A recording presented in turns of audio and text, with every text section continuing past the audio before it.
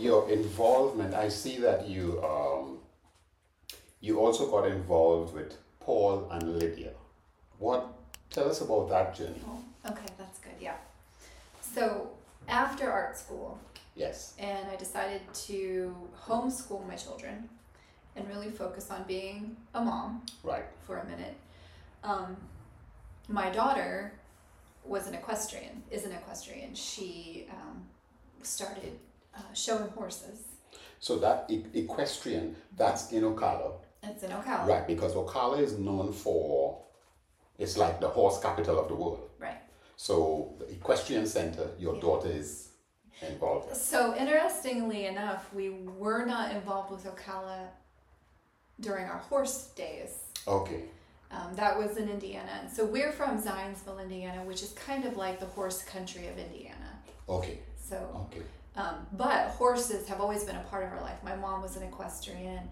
I grew up, after we moved from Indianapolis, we moved to a horse farm. Okay. So horses have been a huge part of my history. Yes. And then I didn't really ride, but my daughter really picked up on it, and she wanted to show.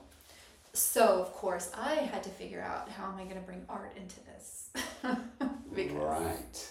So I created an equestrian handbag company. So I created the fabrics that the bags are made out of.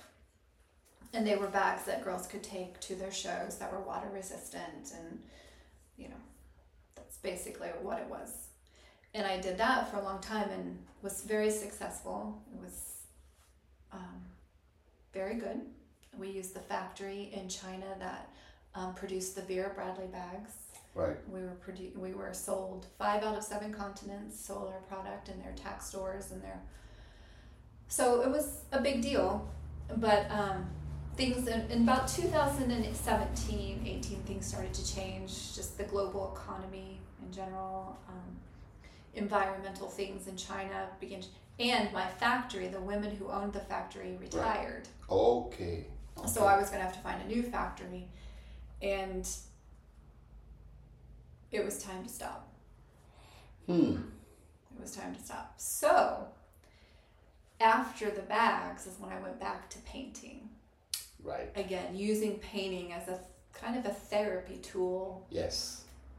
To deal with my emotions of shutting down the business and my kids about to leave the house and all of those things. So I started painting again.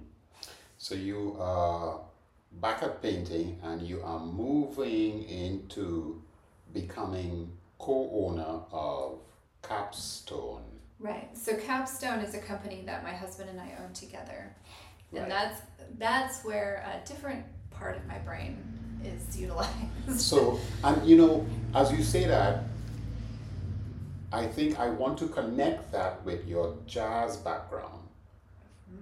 Because you are now able to be creative. You could draw from that, and improvise and figure things out as you move forward.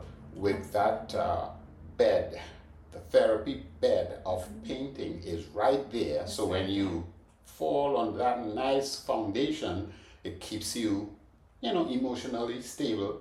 Absolutely. And your jazz is going to help you navigate back. Improvise. Yeah, isn't that something? Absolutely. Yeah. So Capstone is you and hubby happening. Whose idea was it to? So my husband is the IT professional. So Right. that's really him. But I had a lot of success running a business with Paul and Lydia, so he kind of brought me on. And when he started his own company, just to kind of solidify his business and move it to the next level. And that's worked really well. And we're still doing that. And so I get to use that kind of business part of my brain. Yes. Which I prefer not to. Yeah, of course. The business side and being an artist. Yeah, it could be jarring. Yeah. So you said that you had to be creative with Paul and Lydia. So what type of art would you say you got into to put that into that establishment? So I was always drawn to illustrations as well. Okay, illustrations. Animals. I grew up with animals. I grew up on a horse farm. Yes. Ducks, chickens, cats, dogs. So I just started drawing those characters and put them onto fabric. And so, yeah. So that is what you implemented in this. In Paul and Lydia. Right. And then, also with the capstone, were you still doing that type of art? No. So capstone is not really artistic at all, rather than logo and color design, just really bringing that together. But so when I was in school, when I was actually studying art at Heron, something that kind of changed, I think when painting became real to me was when I was in art history class, basic art history, and I started studying abstract expressionism.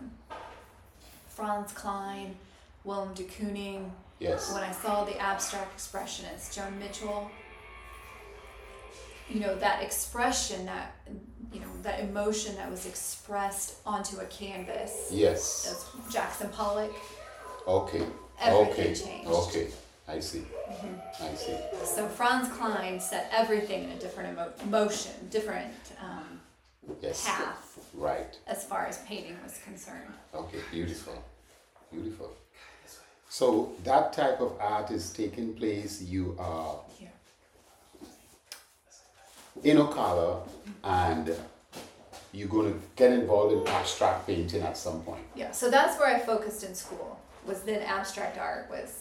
It was all about conveying emotion through color, and line, not representational art anymore. It was all about, all that emotion that I felt on the stage through the music, like in ballet. Right. So instead of choreographed moves, it was now being poured out onto a canvas. So it's like the ballet is...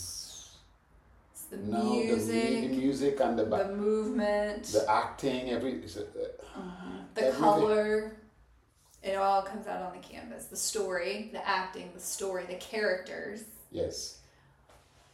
Okay, and of course, yes, you'll be seeing a lot of the abstract painting as we speak coming up on the screens. So. To describe your art to someone who wants to get involved in it, what would you say it is? So I would say right now that, abstract expressionism is my style. That's your style. Yeah. I see. And it involves a lot of painting and stuff on canvas and shapes and... Yeah, absolutely. It's really conveying emotion through color and line on the canvas. And of course, it ties back to your experience. Absolutely. In all of those channels you went. Absolutely. It's all. There are so many memories for me when I go back through my paintings. It's almost like looking through snapshots. Right. It's memories, and when I talk to people about how I see things, like people see things different ways. When I remember something, I remember color. Yes. And I remember light and line. So it's not specific memories, but it's how the sun was coming through the window, whether it was bright or whether it was overcast that day. And it's the colors of the room. Yes. And it's large abstract shapes. Wow. Not specific details. Well, it's Heather. Like I said, I'm hanging out with the best. Heather, what are we drinking, by the way? Let's cheers. Let's cheers. Thank you so much. This story was incredible. Thank you. What are we having here? This is the little Prosecco. Okay, Prosecco. Here we go. So in terms of your social media platforms, and if someone wanted to find you, where would you direct them to? So Instagram is my favorite social media platform. That's HDB_art. Right. I have a lot of process videos where I'll tape myself painting. Okay, so they may see a little bit of ballet and Absolutely. stuff happen. That's It's a incredible. performance. Oh, that's incredible. It's a performance. That's incredible. So HDB _. art. Art, and we'll have that up. And what about Facebook? Heather Dawn Bachelor. Okay, Heather Dawn Bachelor. Okay, First, beautiful. middle, and last name. Okay, beautiful. Any websites in there? Oh yeah. HeatherDawnBachelor.com. Beautiful, beautiful. You can go there. So you're gonna get to see Heather in full flight. The Instagram, Snapchat, TikTok. Yeah, of course. Maybe. That would be nice.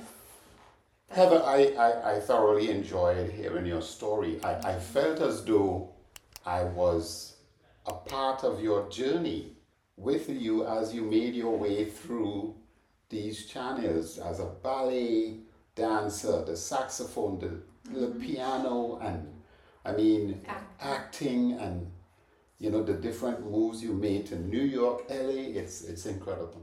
Thank you. Thank you very much for sharing this. Thank you for having me. There you have it, folks. Again, like I said, you are checking out Ocala Arts and Entertainment Podcast. I'm Sean Thomas, your host. So take care, be safe. Thank you again, Heather.